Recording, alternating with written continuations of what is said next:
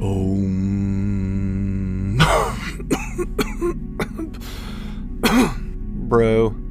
do you even meditate? Welcome to the Brody Sattva podcast. I'm Mythic Daniel. Like a lot of men of a certain age, my good friend Soch and I have felt a sense of dissatisfaction. We're settled and successful, but we also have our struggles and personal demons. For the past couple of years, we've been on a journey to become better men. By that I mean better husbands, better fathers, better human beings, just better at this thing called life. And now we've decided to share that journey with you and invite you along for the ride. We'll be speaking with each other, as well as others with wisdom to share, and hopefully some of you. We're here to ask the important questions, such as, how can we be better men and still tell dick jokes? And what can a couple of bros learn about the path to enlightenment anyway? Let's find out and become better together. Get jacked on mindfulness, philosophy, mental health, and connection. Starting right now. Boston Blake has worn many hats. He's been an actor and involved in theater. He's been a personal masseuse, an amateur therapist, and though he shudders a bit at the word, a life coach. But through all of that, he's been led by a love of personal development as well as mythology. Now, the fascination with mythology began as a young boy and has carried through to his adult life and has defined a lot of the way he sees the world. And he'd be the first to tell you that these ancient, dusty stories may have something to tell us about how to live in the here and now. And if this sort of thing is your jam, you should really check out Boston's podcast entitled Mythic with Boston Blake. We'll put links to that in the show notes. This was a great conversation, and I think you'll be glad you listened. Without further ado, let's get into it. Thank you, Boston Blake. Thank you so much for being on the Brody Sattva podcast. Welcome to the show, and Thanks. We're so excited to have you. It's an honor and a pleasure. I am so stoked for this invitation. Thanks for having me here. Yeah. I invited you on. I know you have a podcast you just started off. I was just listening to your first episode. Is that right? Did you just release your first episode? I just released my first episode. Uh-huh. It's called Mythic Perspective. It kind of got out into the wild faster than I had wanted, so I don't feel like it's quite ready for prime time. But once it was out there, I'm like, all right, let's ride this wave. So that sounds very familiar. That sounds very familiar. Yeah, I don't think we're good coaches for patience or not getting there for you ready. You kind of, I think you have to fake it till you make it, kind of thing. You know, you put it out there and think, we'll fix it in post. You know, or you have vibes for it. Put the bad ones out while no one's listening. Exactly. I will go in and add outros and all of that when the time comes. Right now, it's like somebody turned up the treadmill while I was, walking on it, and all of a sudden I'm running, going, oh, no, just don't fall. Just don't fall. Yeah. And then the damn thing starts going uphill, and you're like, why? Why? Wait. So, Boston, what? This is a funny story. So I met Boston in the podcast workshop, Seth Godin's podcast workshop. And I, for the longest time, was sure that Boston was a nickname. I thought his name is Boston Blake, and I thought that he was Blake from Boston. And I'd known him a good month or more before I finally figured out, no, that's actually his first name. Wow. And he does not live in Boston. So, Boston, you grew up in Oklahoma, is that right? That's right. I grew up in Pauls Valley, Oklahoma, a very small town halfway between Oklahoma City and the Texas border. Exit 72 off the I-35, if you want to know. Good to know. I actually delivered some bingo paper to around that town. That totally tracks. Yeah. That could have been 30 years ago or last week. Yeah, the both probably.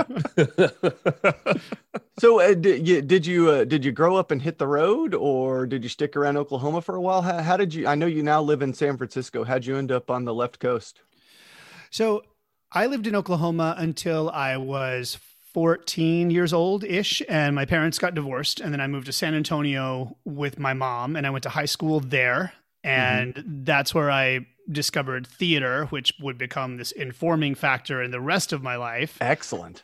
And then I went off to New York for a year. I did 1 year at NYU, but I simply could not afford to stay. I also had a pretty tricky experience in New York. It was not the right city for me. Yeah. And then If you can make it there, you can make it anywhere. And if you can't make it there, that's probably fine. I really leaned into that second part of it. Yeah. It really didn't say anything. Incongruent. It was just incongruent. But then I moved to Los Angeles for a while, and that was great while it was great. But I had already seen San Francisco when I went to LA. San Francisco was a completely different experience. I came here for the first time in 1996, and I got off the plane, and I was like, oh, this is what home feels like. Wow. It was a completely new experience, and against all odds and statistics, I had a place to live by the end of the day. And I studied at the American Conservatory Theater for that summer. And then I moved to Los Angeles, and I really tried to make it work for me. And it would have if I had not already seen San Francisco. Yeah. And this place is for me. I've tried leaving twice, and it won't let me go. It is absolutely home. Perfect. Wow. What was it? That's such a powerful feeling. What was it about the city you think that just grabbed you right from the start? I honestly don't know. The skyline was beautiful, but that wasn't it. It was cloudy and chilly, so it wasn't the weather. We had cloudy and chilly back then. From the airport, who can say? Like, I don't even know, but everybody I met was amazing. Every person I met, and this was back when we met people. So it was, weird. Tell us about this time. This before time, before the pandemic, before the iPhone. You would go in and sit down at a coffee shop when everybody was reading the fourth Harry Potter book, and you would speak to people with your mouth parts? Speak to people with your mouth parts. And then you'd listen with the ear parts. And you'd talk about this big paper thing of words that you were all into. And you could see, there was not the assumption, they're on Facebook or they're doing something important. No, you knew they were doing something important because they were in the last third of a giant fantasy novel. Wait, which one is the fourth book? Is that the Goblet of Fire? Goblet of Fire. Yeah, I am currently reading. I'm currently reading that with my son. That's our nightly ritual. We read a chapter from Goblet of Fire. I'm gonna let you know right now. That's where Eli and I stopped because that's kind of like they need to be probably 12 or 13 before you start. It gets a little darker after that. Yeah, I thought it might. Well, we'll see. We'll see how far it goes. He's enjoying it, but we'll see how far it goes. Yeah. Yeah, the thing about San Francisco, there's something about that part of California. There's the light, the quality of the light is just something else. And I think it reminds me of stories I heard about the Impressionist painters who would go to the French coast, and this something about the quality of light really influenced their work and how they painted. That is, I haven't experienced it anywhere else in the world. Ooh, what a lovely thought. I haven't heard that before, but I'll tune into it. I know that we get really long shadows in the fall and the early spring, and there's nothing quite like it over the city as the sun goes behind the water. It's pretty remarkable. Yeah. I need to visit this place. Oh yeah, you do. Come on down. Especially once it reopens. It's way more fun when things are happening. That's so. This is everywhere. Yeah, right. I keep on getting this feeling like if the pandemic continues, it's going to be like Demolition Man. How they have sex through video stuff, and then there's the seashell that you use the bathroom for. Nobody can figure that thing out. I was thinking of the Naked Gun movie where they put on the full body condoms. Oh yeah, oh my God, that was so great. They're hopping, hop on the bed. Yeah. So San Francisco, obviously one of the gay meccas of the world, really leaned into this idea. The Canadian recommendation for the safest sex possible was through a glory hole. And So that became a thing that I started hearing about. Did not go sample the goods myself this time, but that it was so quintessential San Francisco to be like, oh, this is the recommendation. So, just being safe. Just being safe, exactly. Safety you don't first. Get feelings involved. No feelings. This is the best way to have absinthe. So Boston, other than making a podcast and settling in a beautiful city, what do you do with yourself? Well, I'd been a massage therapist for almost 20 years, and the COVID is not a situation where I wanted to keep doing that. So I've been hard to massage through a glory hole. That's what she said. I haven't tried yet. Seems like an experiment that should be run.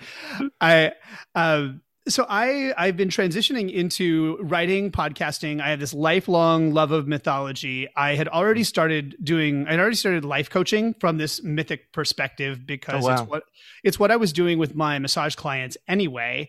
Mm-hmm. And so those conversations transitioned into conversations about relationship and coping strategies for COVID.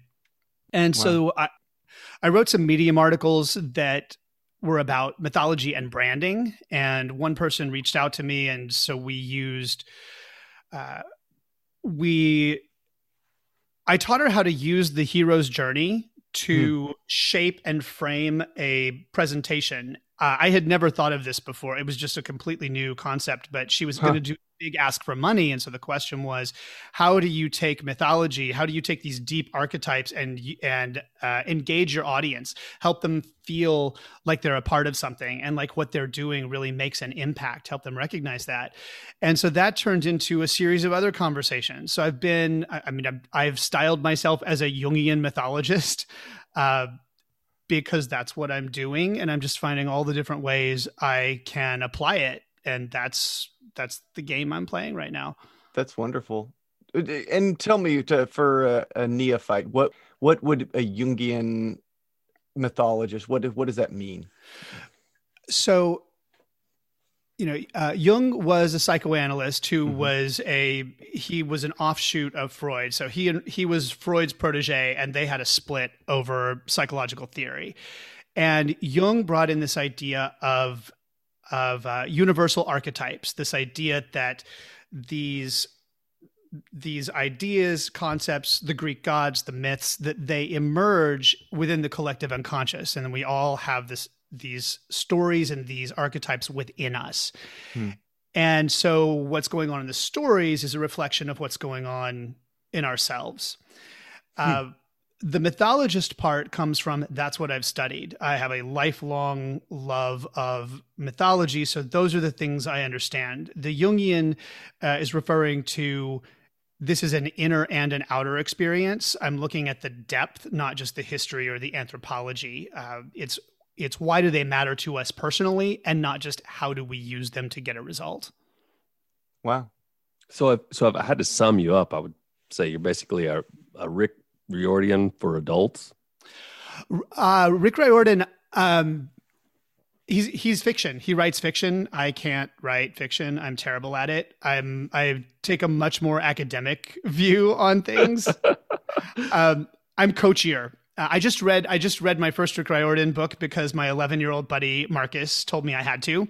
Yeah. Which one did you do? The Lightning Thief. Okay. And when I told Marcus I'd finally finished it, he said, "Oh, there are only 21 more to go. You have a lot of reading to do." Yes. I would strongly recommend Magnus Chase and the Gods of Asgard. I just finished that with my 9-year-old. And it's just really beautiful because when you're sitting here talking about the archetypes and using it to coach people on life, I really feel like he kind of took that and is doing that for those kids. There's this real beautiful part where he's telling the one kid, or the one kid's describing what it's like to really be infatuated with someone who is transgender. And yeah, he goes, "Oh, I wonder what it's like. Do I even realize that I'm kissing a boy? No, I'm just kissing Alex, and I really like Alex, and it's just kind of beautiful, and That's think powerful shit in a kid's book. That's I love it. lovely. it is. And when I started these books with Eli, I was like, I don't know, man, this might be a little too much, a little too whatever. And then as we're going through them, I'm like, this is perfect. This is directly aimed at his mental level, and it's going to help him, find out who he is.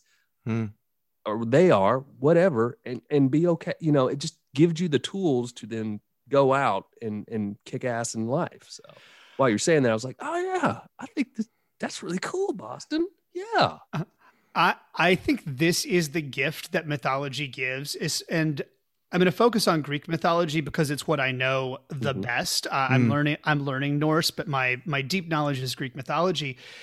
And the thing that's so beautiful about it is that it makes all the room to be different kinds of people. Monotheism says there's a right way and a wrong way to be. There's this archetype of the archetype. There's God, and there's what God likes and what God doesn't like.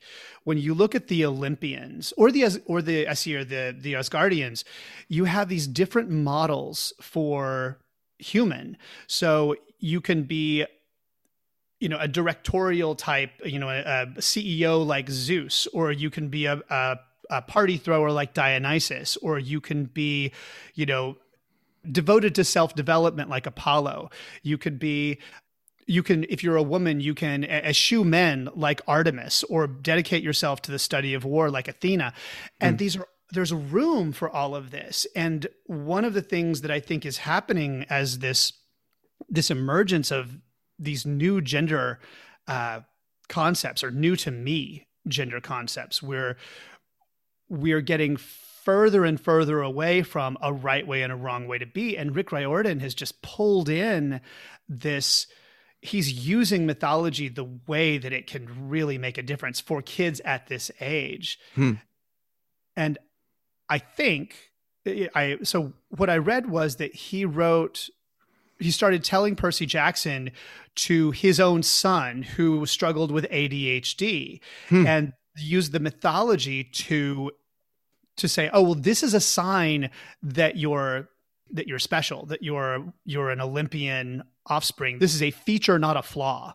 Right. And how do you take those powers and use them to your benefit? And we really need that. We're pathologizing people for not doing well in a classroom industrial environment designed to handle about 10% of people. Yeah. Right. That's really powerful. And that perfectly encapsulates what I've kind of drawn from it.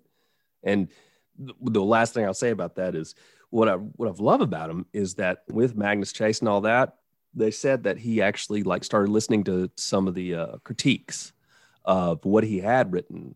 Didn't have enough minority, didn't have, wasn't dealing with the gender stuff as well, or something like that. But that last one addresses a lot of that.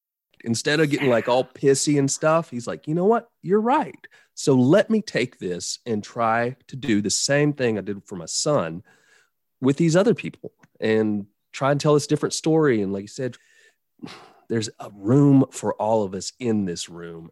Let's try and find a hero for everybody. Wow. So, yeah. Beautiful. God, I think I love Boston even more now. Yeah. Yeah. Write something so I can read it.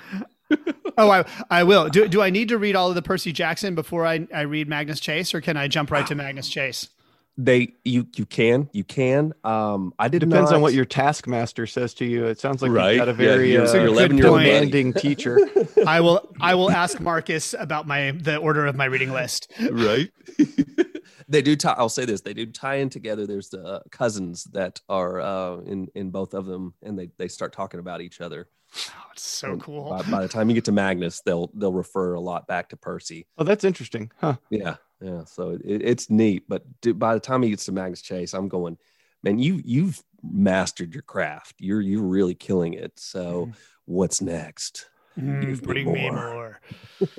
So when I was a kid, I sort of fell in love with Greek mythology, and eventually found my way to Norse mythology as well. And I would just, I'd find those books in the school library and just devour these stories. And I really, they would suck me into this world, and I knew all the gods, and I knew all these stories and their interrelations. And while you were talking about how they can represent or help us look at the way we live our lives, one of the things I was thinking about, as somebody who grew up a good Southern Baptist boy, one of the things that I saw as a flaw in Greek mythology was the imperfection of the gods. And that's something that I think when you look at it the way you're looking at it, it is, again, it's not a flaw, it's a feature. Their imperfection can help us to turn a mirror on ourselves. Mm-hmm. The gods were not perfect. The worst thing that could happen to you as a mortal was to get the attention of the gods. Mm-hmm. You wanted to give your offerings, have them maybe do you a favor here and there, and then forget that you exist because, Zeus, if Zeus's eye lands on the wrong young lady or the right young lady, in his opinion, things get very strange very fast. And suddenly you're impregnated by a shower of gold. And this is... there's so many jokes, Nick. I know. Don't hold back, brother.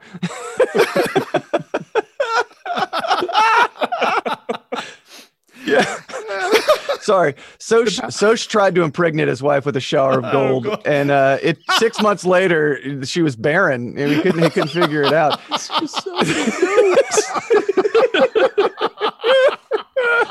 Brain broke down. She was just pissed. She was really pissed off at the end of it.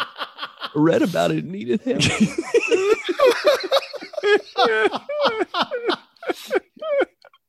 This would be an example of misreading Greek mythology.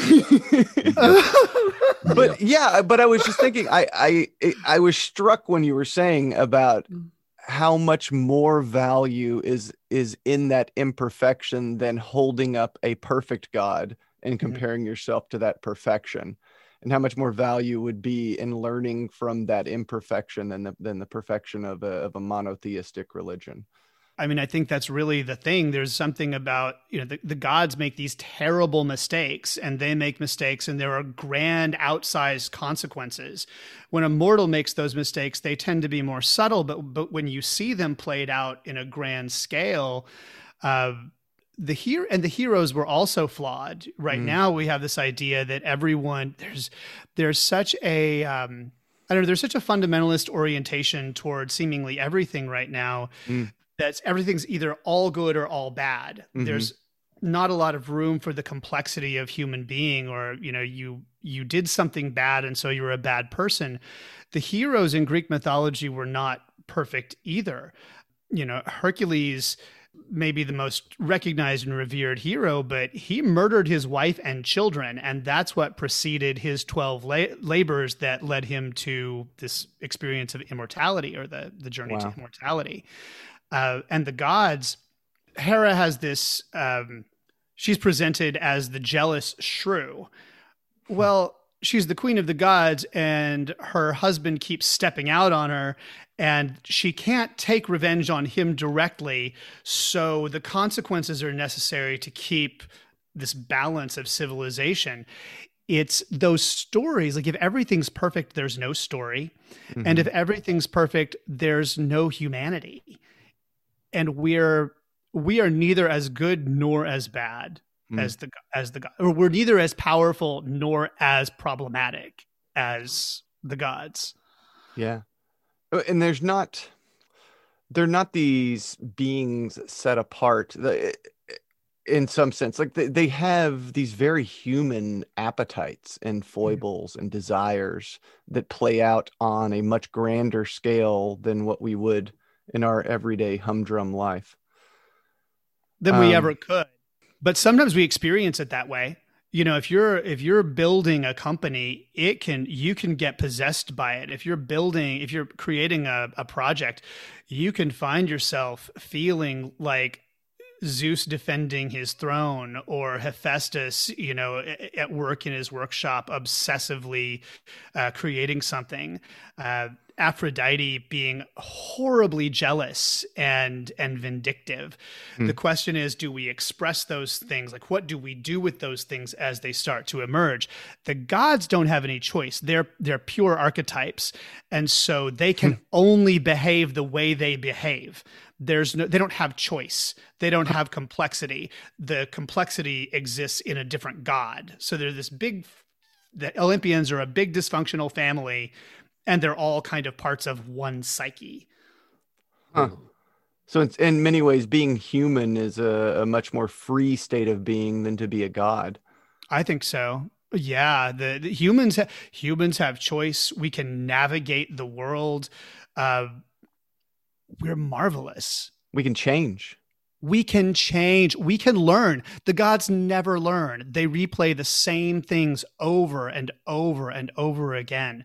The same story. And humans do too, generation after generation. But we do learn and we do grow. And there's more nuance. There's more texture to our lives. We have lives. We have death. We can die. So we can have a sense of urgency. We can have a sense of consequence. Some things we do matter to us. And for the gods, the world is just passing by. Things grow and they die. A human life is a split second. Who cares? What's the value of it? We experience value. We experience importance beyond ourselves. I was thinking about something you just said. You were talking about the sort of the complexity of life and this almost puritanical bent, and that the thing is something is either all good or all bad. And you see this a lot in particularly online exchanges. I was recently got into like some weird Twitter exchange, which started with a really cute video of a chimpanzee jumping into someone's arms and hugging them because they had raised it as a baby chimpanzee. And then like delved into this discussion about how the chimpanzee was mistreated and it should be in the wild. And people were bad for liking the video of the cute chimpanzee hugging the owner. And it made me think of one of my favorite shows of recent years, the Good Place. Oh, so good. So good. Yes. Yeah. And sort of the premise of the show is the world has gotten so complex that nobody can get into heaven because nobody can be good enough. The example that the main character Eleanor Shellstrop gave was that she said there's this chicken sandwich, and if you eat it, it means you hate gay people, and it's a delicious sandwich.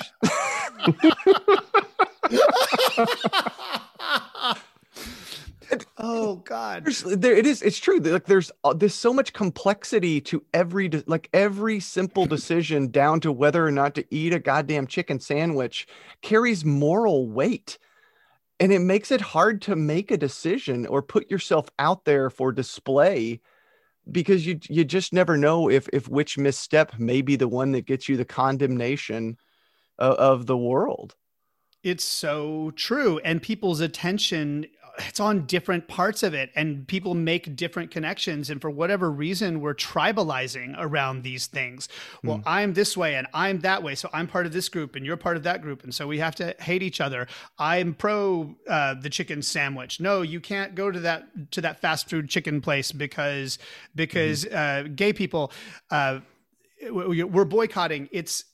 And then I'm like, who made this microphone that I'm talking on? We're having a conversation that I hope is helping people in some way, some form, somewhere, that there are new useful ideas.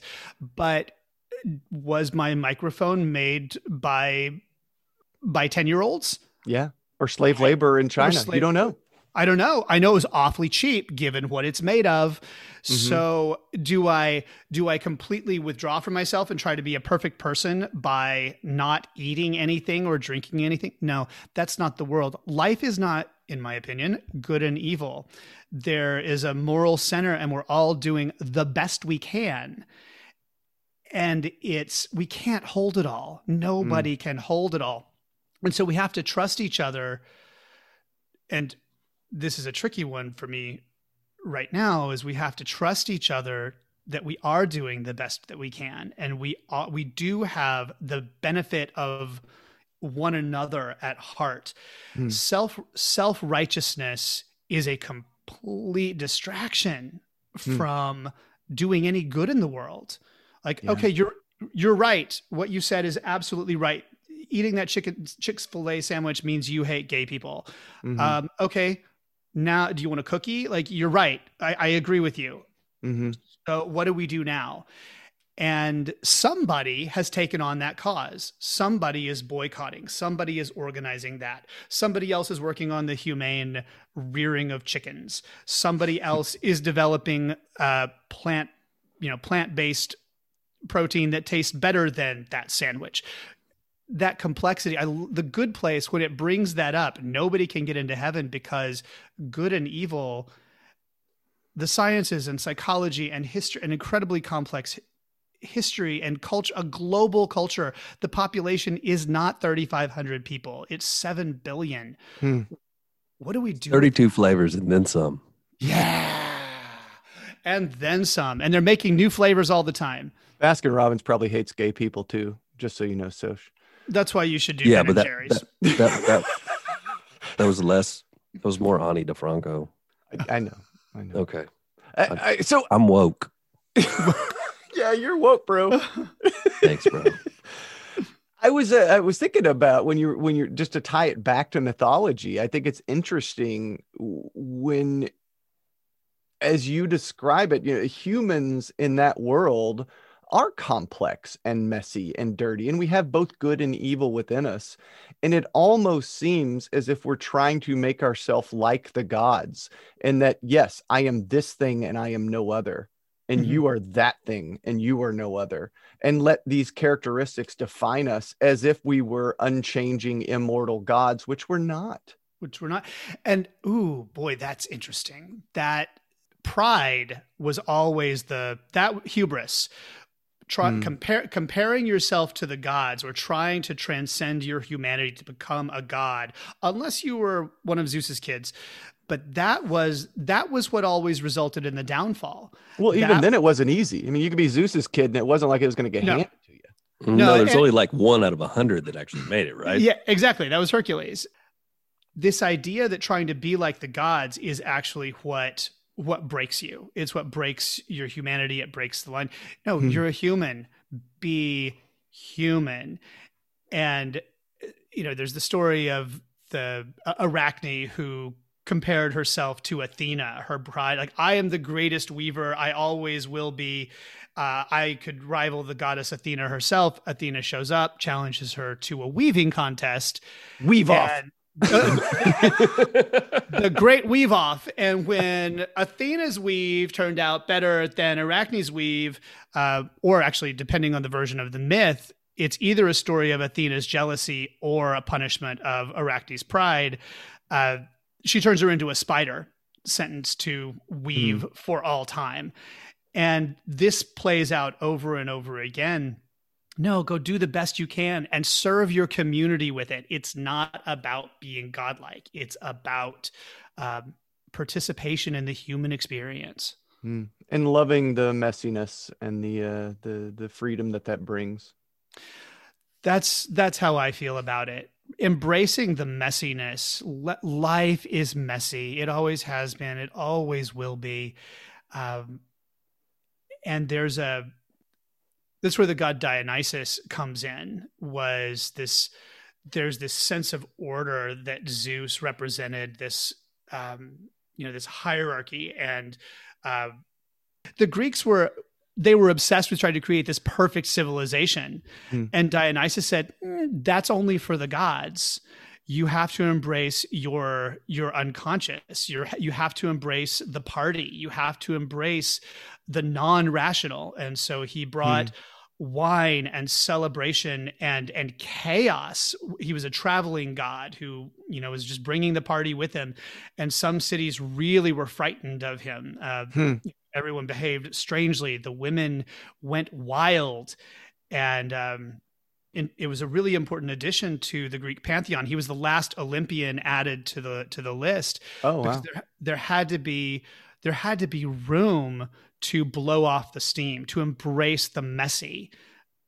Otherwise, like, you have to party, or like, what are you going to be a perfect, you guys are both dads. Can you imagine if you were trying to be completely rational and just on it all the time with no humor, and in my case with no wine, like what would you do? Yeah.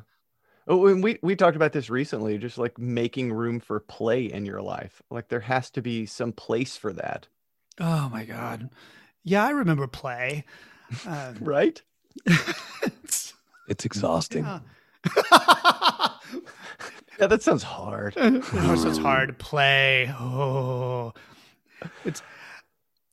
That's a trippy one. I find that every time I try to play, I find some reason for it. It's like, oh, I'm going to play, and while I play, I'm also going to be working on my diet. I don't know, like there's some Counting steps. Yeah. counting Hey, steps. I'm gonna go play. I better go put on my watch. Yeah. So it counts. Exactly. Create some outcome. When was It's the going to help last? me get in shape. It's going to, some way I'm going to get myself better through this thing. You can't just do it just for the enjoyment of it. Just Right. and once it's not, is it play anymore? Once you're not doing it just for the enjoyment, Hard to I say. don't know. Yeah. Doing it for the steps, not for the love of the game. That's right. Well, just backing you up just a little bit, where did this fascination and this love of mythology come from? When did you first get into the myth? Wonder Woman. Really? Bear with me. I love telling this story. I was 3.5 years old. It was a Friday night, and I was reaching up to flip channels on the big clunky TV dial, and I saw Linda Carter lasso two dudes and she says, "Don't worry, they won't get far." And I was completely mesmerized. I loved that show. It was a good show. It was a good show. And Mom, what's this? Oh, that's Wonder Woman. She has a magic lasso that makes people tell the truth. I'm like, what? Can I have one? Yeah. And, and so I used to pretend to be Wonder Woman, and my dad was just horrified. Yeah, I could see that. I could so see your dad being like, "No, you're Superman. You're not Wonder Woman." Yep. But to finish this story, my dad bought me a Wonder Woman comic, and it had the opening legend said, "More beautiful than Aphrodite, wise as Athena, stronger than Hercules, and swifter than Mercury." And I was like, what does that mean? I was 3.5. Like, I don't know. I know like 4 of those words. Yeah. And so my mom explained that these were gods from ancient Greece and Rome. And I said, I thought there was only one God. And she said, well, different people believe different things. I went, oh, okay, got it. And what a radical. And that for whatever reason stuck with me. So when I kept going to church, I'm like, oh, this is what this group of people believes. They also don't like to be asked about why they believe it. It's really it's a very disturbing question for them. And that just set me on this complete obsessive journey where I went and found a dictionary of classical mythology. Paul's Valley had a great library, the Norris Sparks Warren Public Library, and I basically lived there. I went through the card catalog and found every reference to mythology, Wonder Woman and Thor that I could, and just went through all of it. For listeners who don't know what a card catalog is, it's what we did before we had Google. It's right up there with the clunky dial on a TV. Unfortunately, mine didn't lead me to Wonder Woman. It was Three Stooges. We recently rewatched we recently watched the original Ghostbusters. You know, it opens with the scene in the New York Public Library where the card catalog explodes and all those cards are flying out, and the kids had no idea what it was. My wife and I were just waxing nostalgically about the card catalog and how wonderful it was to Dewey thumb Decimal through there. System. Wow. Oh, that just boggles my mind. All those references that they have no clue, no point of reference. Oh yeah. What are we going to do with them? I don't know. Nothing. They'll just make else. and you know, in the next decade they'll just start making fun of us for all the things that we don't understand in their world. It's okay. Yeah. It's exactly the circle of life. True that. So yeah, you fell in love with Wonder Woman. You started decide you wanted to learn everything you could, and you just started reading it, huh? I just started reading it. I looked for there was something really weird about. So Wonder Woman showed up in all these once. You read a Superman comic book and you like go look up Krypton in Encyclopedia Britannica and you learn about an element. there's no planet, there's no truth, there's no reality. Gotham City is not in Encyclopedia Britannica. Again, old school. But you go look up Aphrodite in the Encyclopedia Britannica and it opens a whole world. And so that takes me to Ares and Hercules and an entire universe. And Wonder Woman was at the center. So she seemed real. She seemed like she was part of this whole cosmos that, I remember reading A Midsummer Night's Dream in high school. For the first time, I had just never read Shakespeare, and I read Midsummer Night's Dream, and the frame story is Theseus marrying Hippolyta. Hippolyta is Wonder Woman's mother. And I'm like, oh, here it is again. Yeah. So the mythical realm, this world of mythology, if Wonder Woman is your starting place, the joy never ends. It's just all part of the lore of this character. And that's what happened for me. And then as I started understanding more and more about it and started getting into the psychological concepts, when I was in my early 20s, somebody gave me a book called Gods in Every Man by Jean Shinoda Bolen. And it was the first time I had really seen these gods applied to human personality types. And it just rocked my world. I recently read it. It's completely dated. All of the references are from the 1980s. It holds up okay. It's a product of its time, but she's continued to write and she's continued to learn. And so I'm still really into specifically her work, but also how this psychology can help us look at, again, just different ways of being in the world without pathologizing ourselves so much. And each other, ourselves and each other. Yeah, that's a big one too. That's a big part of it too. Yeah. Right. I'm okay, but you're not. Yeah, exactly. If everybody would just do what I said, this world would work so much better. So did you ever take a prescribed course of study, or was this just sort of self-led throughout your life? It was self-led throughout my life. Before COVID, I was preparing to enter into a graduate program, a PhD program in mythological studies at Pacifica Graduate Institute. But COVID created so much uncertainty, I just decided I wanted to put that off. I wasn't even convinced the university system would survive COVID. Oh, wow. Yeah. And the unfortunate thing about a PhD in mythological studies is that it basically qualifies you to teach at the university level. Well, sure. Which sounds like a dream to me. I would absolutely love that. Yeah. But it doesn't have a whole lot of, job application out in the world. So it's not a marketable skill in a whole lot of circles. In a whole lot of circles. It's niche. It's a niche market. But I am really excited. There's a certificate program. It's called Applied Mythology, and it's at Pacifica, and it's a 6-week study program that I'll be starting in June. And this will be the first formal study. Oh, wow. That I've been able to do in this. I could not be more excited. I also just started working with a Jungian analyst.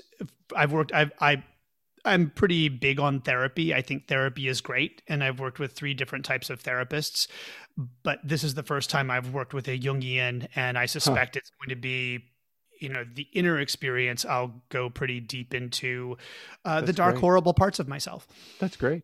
Yeah, it took me a while to get there. I joke that I sort of backdoored my way into therapy. I talked my wife into going to couples therapy so that I could figure out that I was horribly depressed and I needed therapy on my own. Oh, that's a good trick. No, I'm putting the relationship first, and this is for us. But wait a minute. Why are we just talking about me? Like the whole time. This is the 3rd time we're doing this, and I can't seem to be. I was pretty sure the problem was her. Wait a minute. Yeah, I'm still holding out. A little bit is, and nobody has agreed with it yet. And I'm curious. So, did therapy make a difference for you? Was it? Yes. I mean, and it's a work in progress. I always ask people, does anybody else get pissed off at their therapist? Like, I haven't talked to my therapist in about a month because I'm really mad at her. But yeah, I mean, I finally got to the point where I can laugh about it. So I know I'm about to give her a call and say, hey, we should meet again. But I had like a couple of weeks where I was just sort of seething like, well, fuck her. I'm not talking to her anymore. It's bullshit. Yeah. But yes, it has been, I am in a world of a different place. And it's not just therapy. It's, you know, a lot of self-care and a lot of changing habits and medication and psychiatrist and everything else. I mean, it's a package. But yeah, if you look at me today, as opposed to me 2 years ago, I'm a totally different person, you know? Yeah. And me from 10, 15 years ago, definitely better. But yeah, I guess I'm just a slow learner. late bloomer, buddy. Late bloomer. That's what it is. I tend to find a lot of friends who are therapists, and I was talking with one of them the other day, and he said, "Yeah, I have a client. She fires me every 6 weeks. It's just the process, and it'll take." No, I'm not alone. I just think that's great. Imagine, like, I would. That's an alternate universe. I'd love being a therapist, just getting to experience all of people projecting all this stuff onto me, and then Yeah. I had a brief period where I thought psychoanalysis would just be a fascinating road to travel down. I met a psychoanalyst once who found out that I was somewhat interested in psychoanalytics, and he said, "Do you read novels?" And I said, "Yes, I love to read. I love to read novels." He's like, "If you love novels, you'd never love being a psychiatrist, but you might love being a psychoanalyst." And he left it there. There was no more explanation. That was the story. That was the story. That was a story. Like, huh? Okay. Well, now I'm intrigued. and that's how they get you. Wow. I wonder what they meant by that. He was great. He was a really weird guy. We were like having lunch at a McDonald's, and he's wearing this very natty looking suit and these dark sunglasses throughout the meal. I'm like, wow, you're just a fascinating character. I just want to dive into you a little bit. Yeah, right. So it's like the comedian who was saying something. He's like, "Yeah, women, you know, they know how to, like, you know, ninja the back of your brain." He goes, "Yeah, you're just like your father." You're like, "I'm just like, hey, yeah," walk off laughing.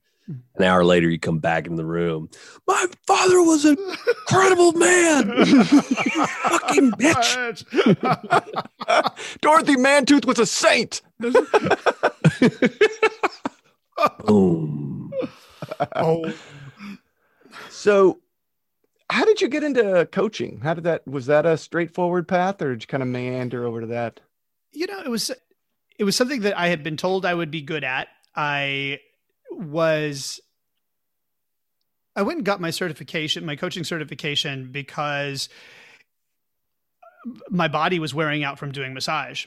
But the coach, I also have an obsession with personal development seminars. I've done all the seminars. If there's one to take, I would do it. I'm also now kind of burned out on that. But by the time I got my coaching certification, when I went to do that training, turns out that was everything I had been doing in these other workshops and seminars. So I got a lot of misplaced confidence in my skill. Are we back on hubris? Yes. Like, I think the worst thing I could do as a coach is say, "Oh, I'm good at this." Is like, right. That's the problem. Like, there, my ego is in immediately. So coaching, like I imagine psychotherapy, like so much of it is, you know, doing the work on yourself so you can really just be present with what's going on over there with the other person and what wants to arise from them. And but in massage, I had 20 years of practice creating a safe container for people to just let go and feel safe. And people started using me as a therapist while I was massaging them. And at first I just listened, and people would, and maybe I would drop something I had learned in a workshop, and they go, "Oh my God, that made all the difference." I'm like, I'm glad to hear that. And it just happened more and more. So it seemed like a viable path, something that I would be good at and that I would enjoy. And even now, like at this point, I'm only seeing 3 coaching clients, Mm-hmm. and I don't, like, it's something I do. It's not something I don't think of it as my career. Mm-hmm. It's one of the things that one of the ways I feel like I can help people. And Hmm. I guess that's a long winding answer. Like, yes, it's something I just kind of transitioned to. It's more like something that happened to me. Hmm. But back when I was acting, this seems to be a through line that whenever I'm doing something, it turns into some kind of personal development experience for myself and the people I'm working with. So Hmm. when I was acting, I trained under a brilliant woman named Rachel Adler in Meisner Technique. Rachel really, she just had this stand for uh, the search for human truth. Like, what is the most truthful thing that can happen in any moment? And so I remember directing a scene that I had written, and these 2 actors, the process, it was never about blocking the scene. It was never about making it be any particular thing. I was really interested in both of these actors having the most authentic experience of themselves while saying the lines that I had written. Hmm. And I think we really accomplished that to a huge degree. And so that is how I also thought of myself as when people I coached actors as well, and they would come looking for the same thing. Like, how do we get all of this stuff out of the way so that they can really have an authentic experience of themselves, because a vulnerable experience. Hmm. And my coaching sessions would turn into not just coaching people in a scene for an audition, but also in how they're living their lives, what was working in their relationships. It just drifted into that territory, and that's what they seem to be coming back for.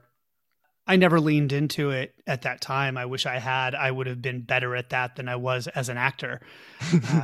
Like the life coaching, and that's a phrase I have real problems with. A bitter That pill to swallow. You're like, Yeah. oh. Douchebag. do exactly. Oh yeah, it has so many connotations, but I was, authenticity coaching, like helping people get out of their own way Yeah. to have a good experience of life. And that's what I did. And that's when I say life coach, that's what I'm doing now. Like, that's what I'm trying to bring out. I'm Yeah. not saying I've got life figured out and here's how to be a success. It's more about how can you enjoy more moments? How can you, Hmm. like, life is precious and short, and we're so caught up in our society and other people's expectations and all of that. Who do you want to be? Hmm. How do you want this thing to go, while also taking care of, part of you, in my experience, is also the community that you're a part of. We're not separate. So Yeah, that seems like a real common theme that's been running, with several of our guests lately, built around what you just described as a life coach. I know, Glenn was talking about creating the community, the TAV, and everything you've got or everything you need, you already have. And I'm really just trying to let you work out, do counseling, do life coaching, and trying to build a community to then go out and kind of spread this word and help build this community, give you what you need to then go out and do it elsewhere. And that's making it better than I found it. And it's not necessarily a career or a way to get rich or anything. It's just, I'm finding a lot of fucking value in this, and I'm getting happy just from doing this. So it definitely seems like this common thing that's running along, and it's cool. And I'm glad. And I like what you said. It's almost like you're uncovering what's already there, and helping them find what's already there as part of your work. Yeah. Humans have been around for a long time. This weird world that we live in is just one version of it. It changes so fast, but loving being alive or hating being alive, like that, I imagine that balance goes back to the beginning of time or the beginning of consciousness.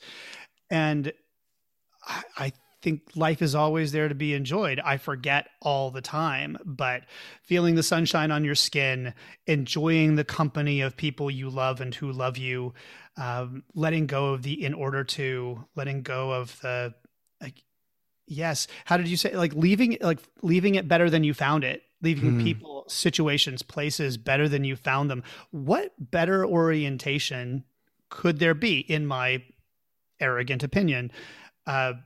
That's time well spent. Is clean it up a little bit, help someone feel good about themselves, and don't bullshit anybody. Like, that's another, I don't think bullshitting anybody ever leaves something better than it was found. I was thinking about something you just said. You were talking about when you were doing acting and you were doing all these other things, you almost fell into that role of coaching or seeking authenticity. And I'm wondering if you consider that part of your own personal story or myth, like that's sort of a trajectory in your life that just tended to happen. I think I'm not quite understanding the question. What's that? When you were talking about when you were just getting into acting, and you said, anytime you were in an activity, it always became into this voyage of self-discovery and personal development, both for you and the people around you. Oh yeah. That's part of my, one friend of mine calls it my ethos. It's how I function in the world. It all comes out of one woman.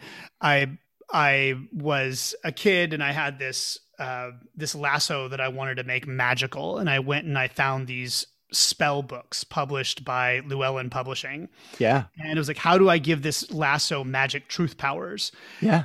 And that led me to folk magic, which led me to ESP studies and all of the Monroe Institute stuff. And that led me to NLP and personal development and self-discovery. It became this part of like how I filter the world. Like, everything is an opportunity for growth, for discovery. There's always something new to learn about yourself or somebody else.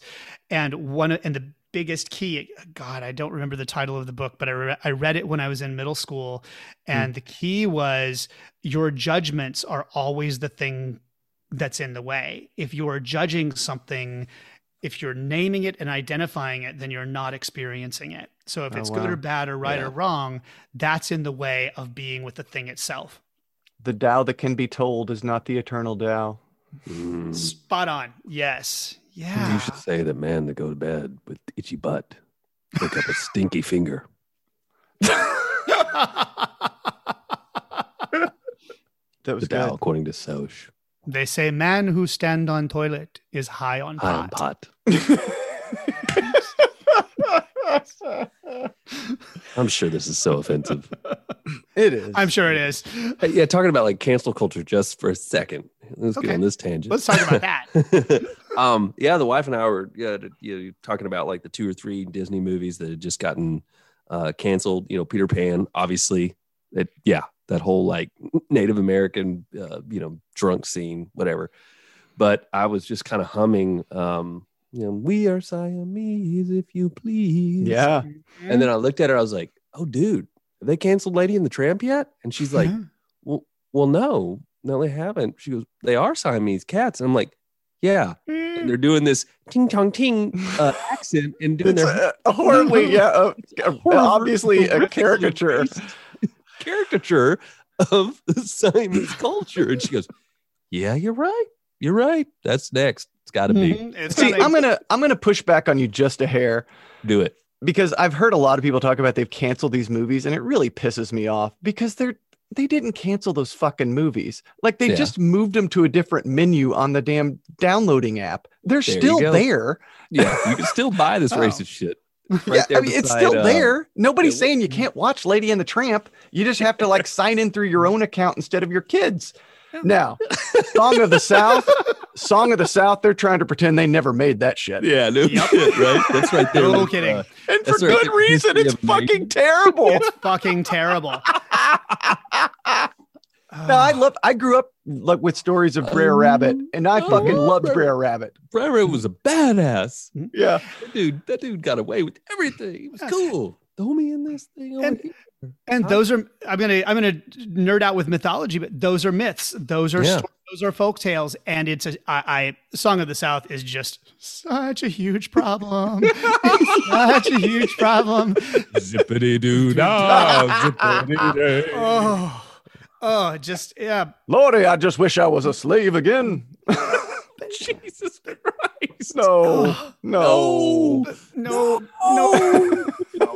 Oh. Maybe in another 100 years we can look at these movies as a time capsule of, oh my God, what the fuck were they thinking? Yeah. Combined with, all right, let's go look at everything that's wrong with this. Yeah. And then also, what are these stories about? Like Brer Rabbit and the Tar Baby. Let's go unpack the stories, because they did come out of a culture, and those stories are great. The stories that got incorporated into it are really important.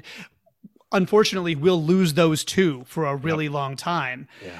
And that may just be the cycle of things. We just can't, it's an indefensible movie. It is. Movie. You have to. I mean, like you said, it may be 200 to 300 years from now, but I doubt it. Even then, probably not. Interestingly, bringing it back to mythology, Brer Rabbit, and not Greek mythology, but actually African. Brer Rabbit, those stories are like an Anansi story. Yes, that they are Anansi stories. Yes. Yeah. And we I don't know if you've read American Gods, but it's one of my favorite novels. And so good. Oh my God! In fact, and my wife and I thinking, wife and I both loved the book, and then she went down this rabbit hole and just fell in love with Anansi and started reading Anansi stories. And now a lot of her art will actually include a small little spider somewhere on the frame. And it really has defined sort of a chapter of her life where she went down that hole. And those are fascinating stories. And it's interesting that they took a story from the birthplace of these slaves to tell this story, this slave story. There's layers and layers there. Mm-hmm. Yeah. And I would love to know the story of how that happened, because we have those earlier movies. We have, the Brothers Grimm, the Disneyfied Brothers Grimm, and then you get the Disneyfied African stories. Like they were mining these old stories. And there may have been some really good intention in there of finding those African tales and putting them in front of a mass white American audience, but it was, it all got lost. I love the story about your wife finding those Anansi stories and going like that even became part of her art. I know so little about these, and that's really this is where it gets so valuable, is learning about them from all over the world. That's what I want to do with my podcast. I would love to find people who know all the Anansi stories and come and tell, let's talk about that. Teach me about that. Teach me about Japanese mythology. Teach me about all of the places, what's Icelandic mythology? Is that a thing? Yeah. I would love to know. And diving into how these stories really fit into people's lives, 500 years ago, 1,000 years ago, like when people are just, existing then, and then what they can teach us about now, Oh yeah. So, and that brings me to, this is the Brody Sattva podcast, and we're all about, Soch and I, God, we're just struggling and flailing along and trying to be better men. And this is what this is about. It's kind of sort of sharing to other like-minded, particularly men, but anybody who'd care to listen, please, everybody listen. We're happy to have you. Yeah. But what are some lessons you think that we could, in this modern world, that you think we can take from these myths, and particularly Greek, since that's your sort of your wheelhouse? What can they teach us about how to be a better man in today's society? Any particular story jump out, or? Yeah, basically, can you just take everything we've done for the past hour and 15 and throw it in a quick nutshell, little bullet point? Or fix us. Can you fix us with a myth? Yeah. Fix us. Yes, the myths communicate a deeper truth. And this myth is, you're not broken, you never could be broken, and you'll never be broken. Oh there's nothing to fix. Holy shit. Powerful, isn't it? Right? Why do I still feel so broken, Boston? I know. For the same reason I do. Because I can't twirl around and change into a Wonder Woman outfit. I know. You just get, you get your one arm in and one arm over your head, and it just doesn't work. I love that. I love the question. I think it goes back to the conversation earlier in this conversation. It's that there are so many different ways to be human. Like that the gods, that particular culture, patriarchal though it was, problematic though it was, it made a lot of room for different beliefs, for different ways of being human. Dionysus added room for gender bending, something that there was no room for in Sparta, under Ares. Artemis gave women who didn't enjoy men someone to identify with. And there were all of these different ways to be, and none of them are right. They're just different ways to be, and they're all incomplete. None of it is whole. Like, to be human is to be incomplete. And somehow I think we have some memory or some ideal that there's a way to be whole and be complete. And maybe we can for a moment, but then we have to move back into this world of differences and divisions and do the best we can with it. Man, thanks. Nice. Thanks for that. Actually, that really speaks to me and where I've been recently. I've been thinking a lot about my own life as a seeker. Steve Earle has a song, "I Ain't Ever Satisfied," and I feel like that's been a theme in my life, and that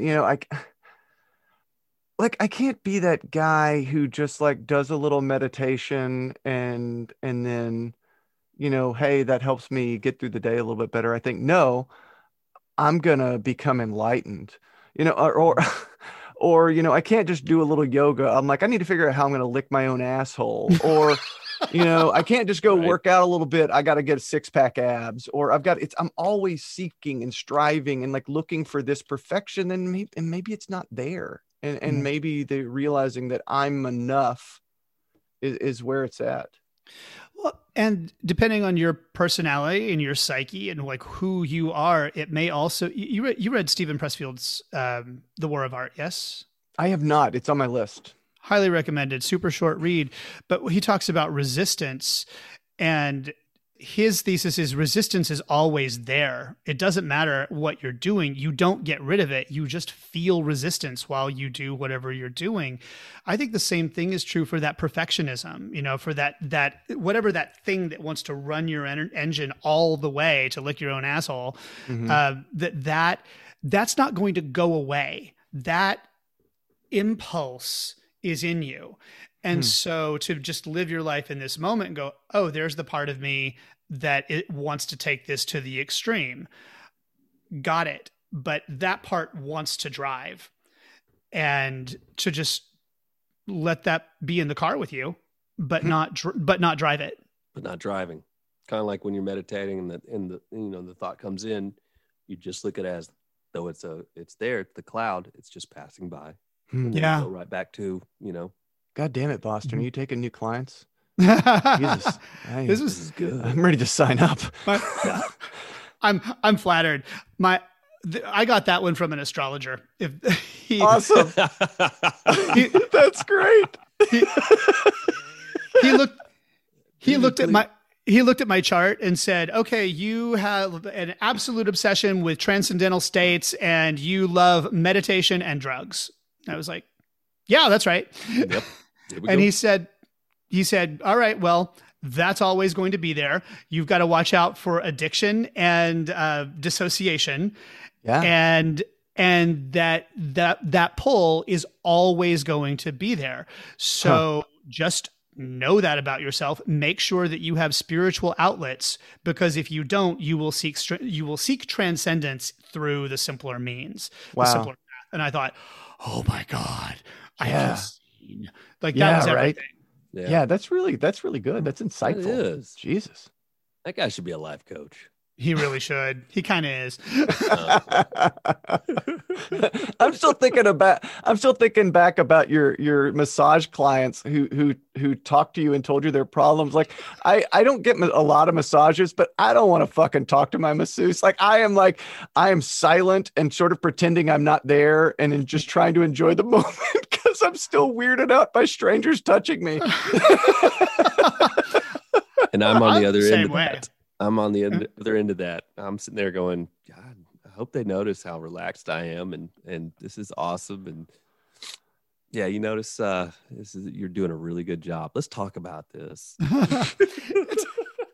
It's almost like inappropriate. You get sexual quick. I'm sure it's inappropriate. It always does. It always does. Male or female. I'm like, if you're a good masseuse, I'm just sitting there going, let's take this to the next level. You get down on the table. Let me rub you for a while. Just not a good person. It sounds very generous. So that's all. Sounds very generous. That's always going to be there, Soch. It's always going to be there. So be aware. Just don't let it drive, please. Don't let it ever get control. Boston, this has been so fun. Thank you so much for joining us. Oh my God, this has been great. Thank you so much for the opportunity to be here.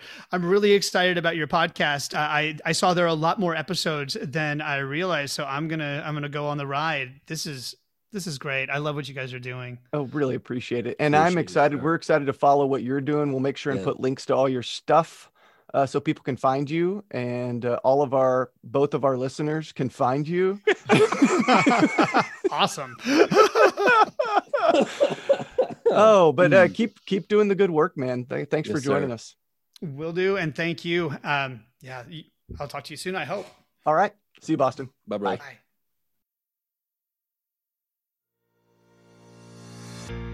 Well, folks, that's it for today's episode. Hope you enjoyed it. Hope you learned something. God knows we always do. Don't forget to subscribe so you can continue to follow along on this journey. And please join us. Let's get better together. Or at the very least, 10% less shitty. Remember, you can follow us on Twitter, Instagram, and now Clubhouse at True Brody Sattva. That's True, TRU. And don't forget to check in at our blog, thebrodysattva.com, to keep up to date on what's going on in our world. As always, this show is written by Enoch Daniel and Soch Woodbine, and produced by me. And special thanks to Scott Holmes, who wrote our theme music. Until next time, keep working, keep seeking, and keep living that Bodhisattva life. Bye now.